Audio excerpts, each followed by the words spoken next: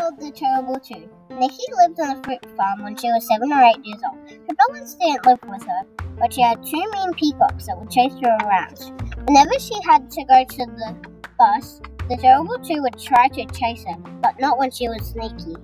Nikki would always wake up to an awful sound that the peacocks would make. Nikki finally moved from the fruit farm and finally got away from the Terrible Two.